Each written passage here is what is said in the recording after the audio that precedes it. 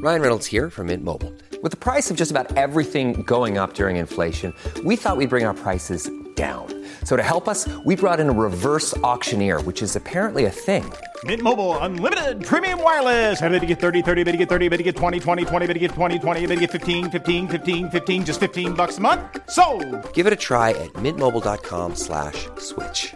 $45 up front for 3 months plus taxes and fees. Promo rate for new customers for limited time. Unlimited more than 40 gigabytes per month. Slows full terms at mintmobile.com. Welcome. You're listening to the Malcontent News Russia-Ukraine War podcast, the show that cuts through the fog of war and updates you about the ongoing conflict in Ukraine. With your host, Linnea Hubbard. Don't forget to like, comment, and subscribe on Apple Podcasts, Spotify, and Google Podcasts. I'm Linnea Hubbard, and today is Tuesday, May 30th, 2023. It's been 3,380 days since Russia occupied Crimea on February 27th, 2014, and 461 days since the large-scale invasion of Ukraine began. Today's podcast looks at what happened, well, over the weekend, in the Russia-Ukraine war. The Malcontent News Russia-Ukraine War report is compiled by our team from around the world. Today's report includes information from direct contacts in Ukraine and their proxies, Russian Ministry of Defense reports, the General Staff of the Armed Forces of Ukraine reports, operational commands north, south, and east of Ukraine, open source intelligence, our in-house team of analysts and geolocation experts, and pro-Ukrainian and pro-Russian mill bloggers and social media accounts with a track record of trying to be accurate. We have one mission: to report the truth, because the truth matters.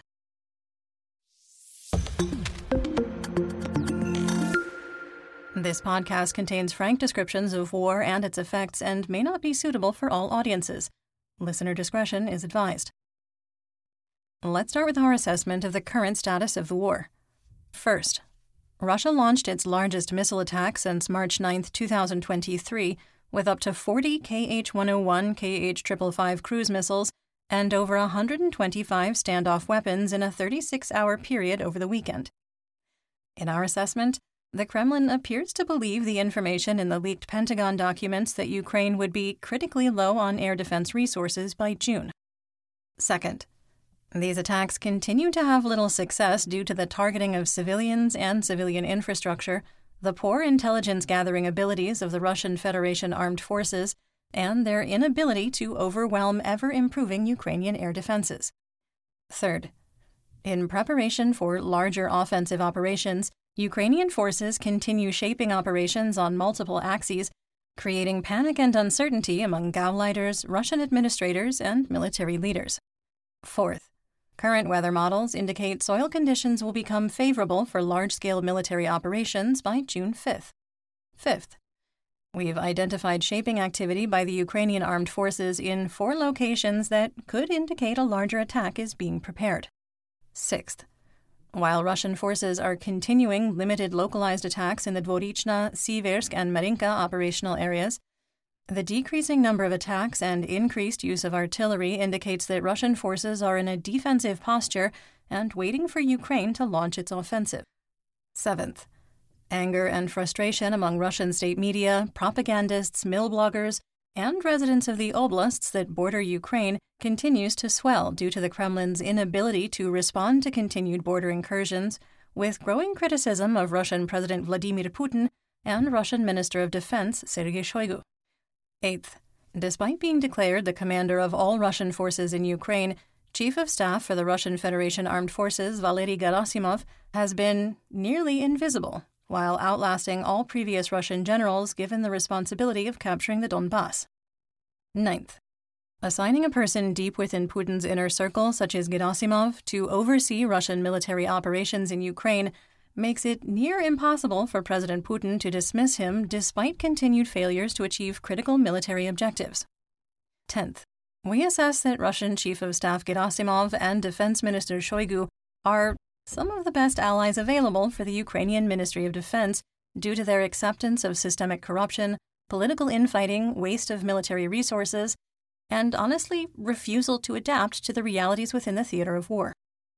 And finally, private military company or PMC Wagner Group leader Yevgeny Prigozhin continues to escalate his war of words with the Kremlin, criticizing Russian President Vladimir Putin as rumors in the Russian information space swirl that Prigozhin has further political ambitions or is planning a coup.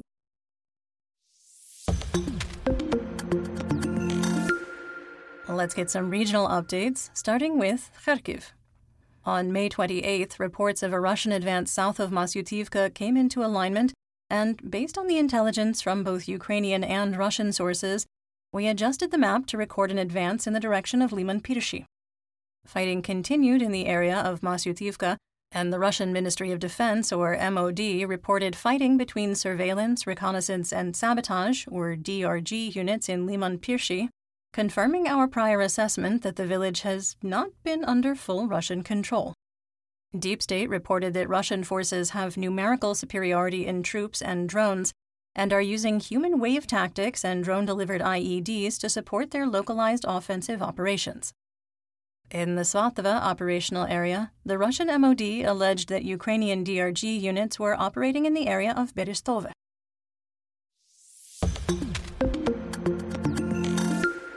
Moving on to the Donbas region in Luhansk. In the Lysychansk operational area, the GSAFU reported that Russian forces made limited attacks on Bilohorivka, the one in Luhansk, supported by the Russian Air Force, or VKS, and were unable to advance to new positions. In occupied Luhansk, the so-called Luhansk People's Republic, or LNR, Joint Center for Control and Coordination, or JCCC, reported that Almazna was hit by 3 rockets fired by HIMARS and alleged 3 civilians were killed and 7 wounded. We cannot independently verify their claim.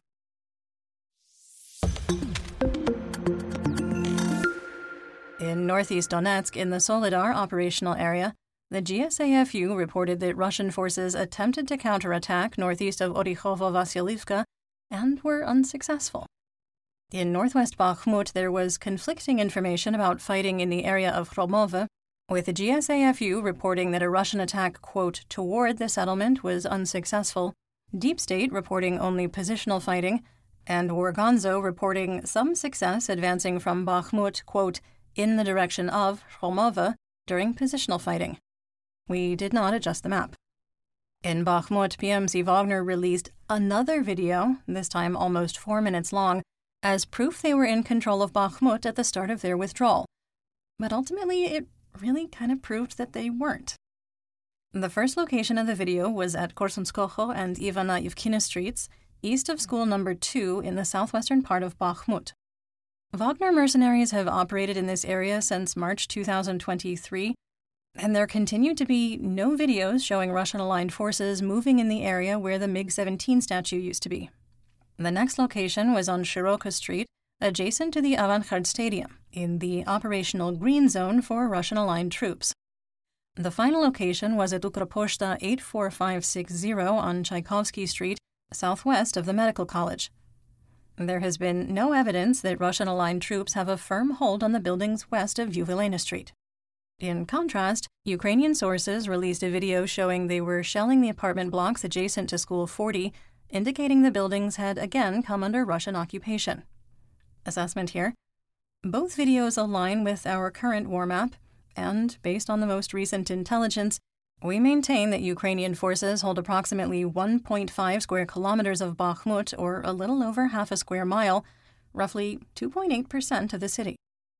In the Klishchiivka operational area, Ukrainian and Russian sources reported that Russian-aligned troops attempted to regain lost positions south of Ivanivske in the direction of the Seversky Donets-Donbas Canal, and were unsuccessful. Ukrainian forces continued to press Russian-aligned troops holding defensive positions northwest of Klishchiivka, and another attempt by Russian troops to improve positions west of the canal in the direction of Predtechne failed. The Institute for the Study of War, or ISW, confirmed our earlier assessment that military units from the so-called Donetsk People's Republic, or DNR, are being rotated into Bakhmut for its defense. This is the 4th time since February 2022 that the Russian MOD ordered the withdrawal of troops or reserve forces from the Avdiivka operational area into other regions. The previous redeployments were in May 2022, October 2022, and March 2023. PMC Wagner leader Yevgeny Prigozhin mocked Kremlin spokesperson Dmitry Peskov, sarcastically claiming that the Russian Federation armed forces were preparing to launch a massive attack out of Bakhmut in the directions of Kramatorsk and Chasiv Yar, and that great success would happen in one lightning blow. Maybe. He also hinted that the Russian military was unprepared to take control of Bakhmut, saying, quote, "As I said, our plans include going to field camps before June 1st.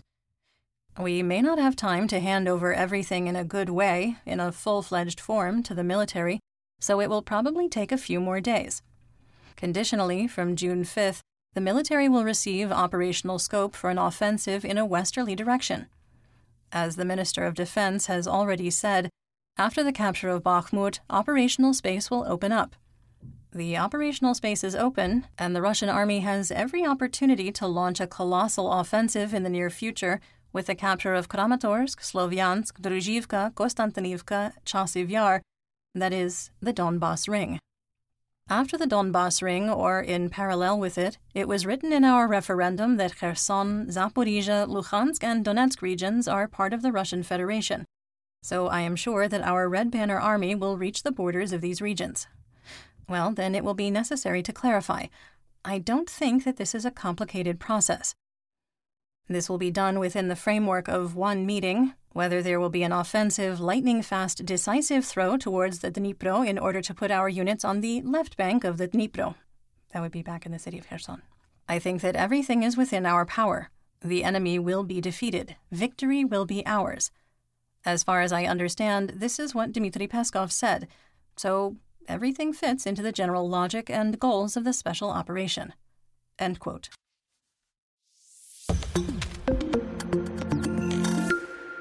In southwest Donetsk, in the Avdiivka operational area, Russian-aligned forces once again tried to advance on Pervomaisky from the south, did what comes naturally and suffered heavy losses, and then returned to their defensive positions. Some assessment. Not only do the Mobic supplemented ranks of the 1st Army Corps and PMC Storm Z Project K penal units need to cross open terrain in daylight assaults against better armed Ukrainian defensive positions, but the failure to capture the Ukrainian firebase at Nevelske also puts Russian troops under Ukrainian fire control from 3 directions during these attacks. In our assessment, Russian military commanders were likely hoping for more impact on Ukrainian ground lines of communication, called GLOCs, those are supply lines, from destroying the Karlovsky Reservoir Dam in Karlivka, which simply didn't materialize. Despite the limited impact and a clear bypass route to the north of the reservoir, Russian commanders continued to move forward with ad hoc attacks, wasting both equipment and personnel. In the Marinka operational area, fighting for Marinka continued within the remains of the city and the area around it. In occupied Donetsk, Ukrainian forces launched missile attacks on Russian positions in Nikolske and Volnovacha. There were Russian and Ukrainian reports about the strike in Nikolske, likely from a Storm Shadow cruise missile, with limited information on the situation in Volnovacha. We cannot independently verify the impact of the strikes.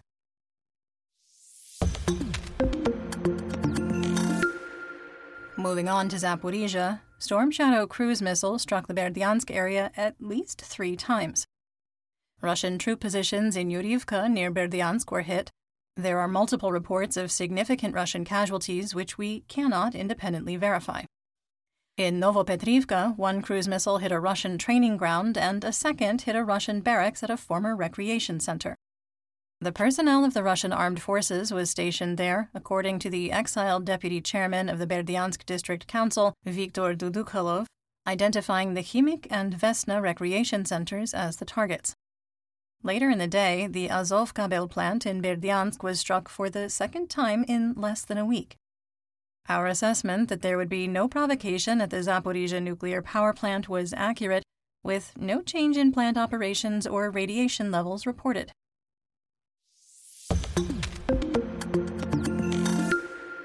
In the Black Sea, Crimea, Mykolaiv, and Odessa region, Ukrainian Operational Command South, or OKS, reported that 6 vessels of the Black Sea Fleet were on patrol on Sunday, including 2 frigates capable of launching up to 16 caliber cruise missiles. severe weather produced urban, street, and stream flooding in Odessa and the surrounding areas as thunderstorms continued to move across the southern and eastern parts of Ukraine. As part of one of the largest drone and missile attacks of 2023, debris from a shot-down Shahed 136 kamikaze drone landed in the port of Odessa, causing a fire. The drone flying in the area of the port directly violates the Black Sea Grain Initiative.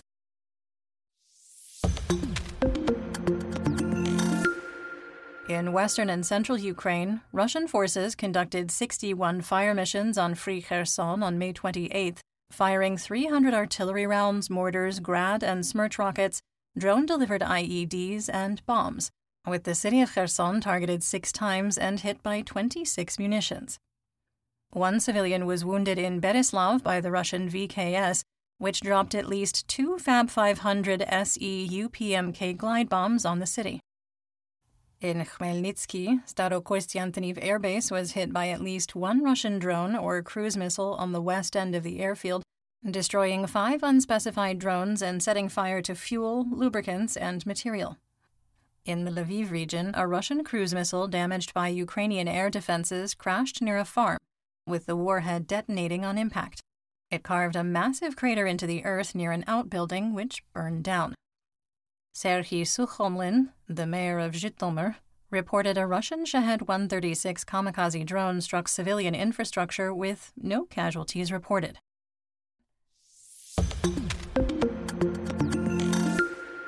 In north and northeast Ukraine, Ukrainian officials updated information from the May 27th through 28th drone attack, reporting 59 drones were launched at Ukraine, 58 at Kyiv, all of which were intercepted. The 59th struck Zhytomyr. 18 hours later, Russia launched another wave of cruise missiles and drones, primarily at Kyiv, over a 4-hour period during the evening of May 28th. Up to 40 Kh-101, Kh-555 cruise missiles were launched by 10 Tu-95 strategic bombers that flew from Murmansk to the Caspian Sea. An estimated 35 Shahed 136 kamikaze drones were also launched, although the missile and drone number should be considered tentative. The Ukrainian Air Force reported 37 cruise missiles and 29 drones were intercepted. Spotty damage was reported in Kyiv, but there were no reports of electrical, internet, or water outages or significant casualties, providing insight that the impact was minor considering how many standoff weapons were used. In the past 36 hours, Russia has launched over 115 drones and cruise missiles towards Kyiv, with little impact on the city. Russian reports that the headquarters of the Ukrainian Security Service, or SBU, was destroyed in the drone strike on May 27th are false. Some assessment: the consumption rate of cruise missiles and Shahed 136 drones is entirely unsustainable, with Russian forces launching 317 of the Iranian-sourced kamikaze UAVs in May, more than all launches from January to April combined. There are no indications that Ukrainian air defenses are constrained by limited ammunition, despite claims in the leaked Pentagon documents that Ukraine would be critically low on air defense resources by June.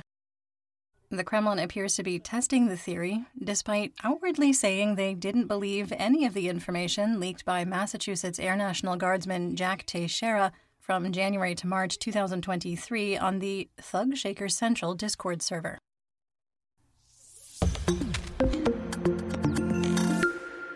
On the Russian front, Belgorod Governor Vyacheslav Gladkov attempted to visit Shebekino, but was blocked due to ongoing artillery strikes, described as the most intense since Russia expanded its war of aggression against Ukraine, and reportedly killed a Russian civilian. Quote, "The first time, having entered the city, they came under fire. I couldn't even get out of the car. Shells exploded in the next street." End quote.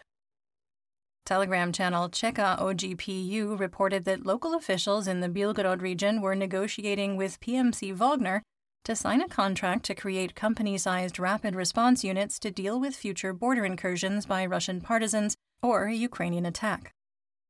Because PMCs are illegal within Russia, state officials told Belgorod region authorities that no such agreement is possible.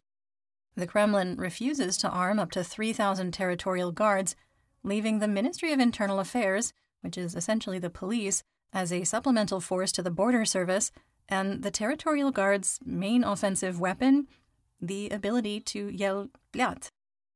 In Krasnodar Krai, Russian officials reported that the oil refinery in Ilsky, 174 kilometers east of the Crimean Bridge, was attacked by, quote, several drones, the third attack this month.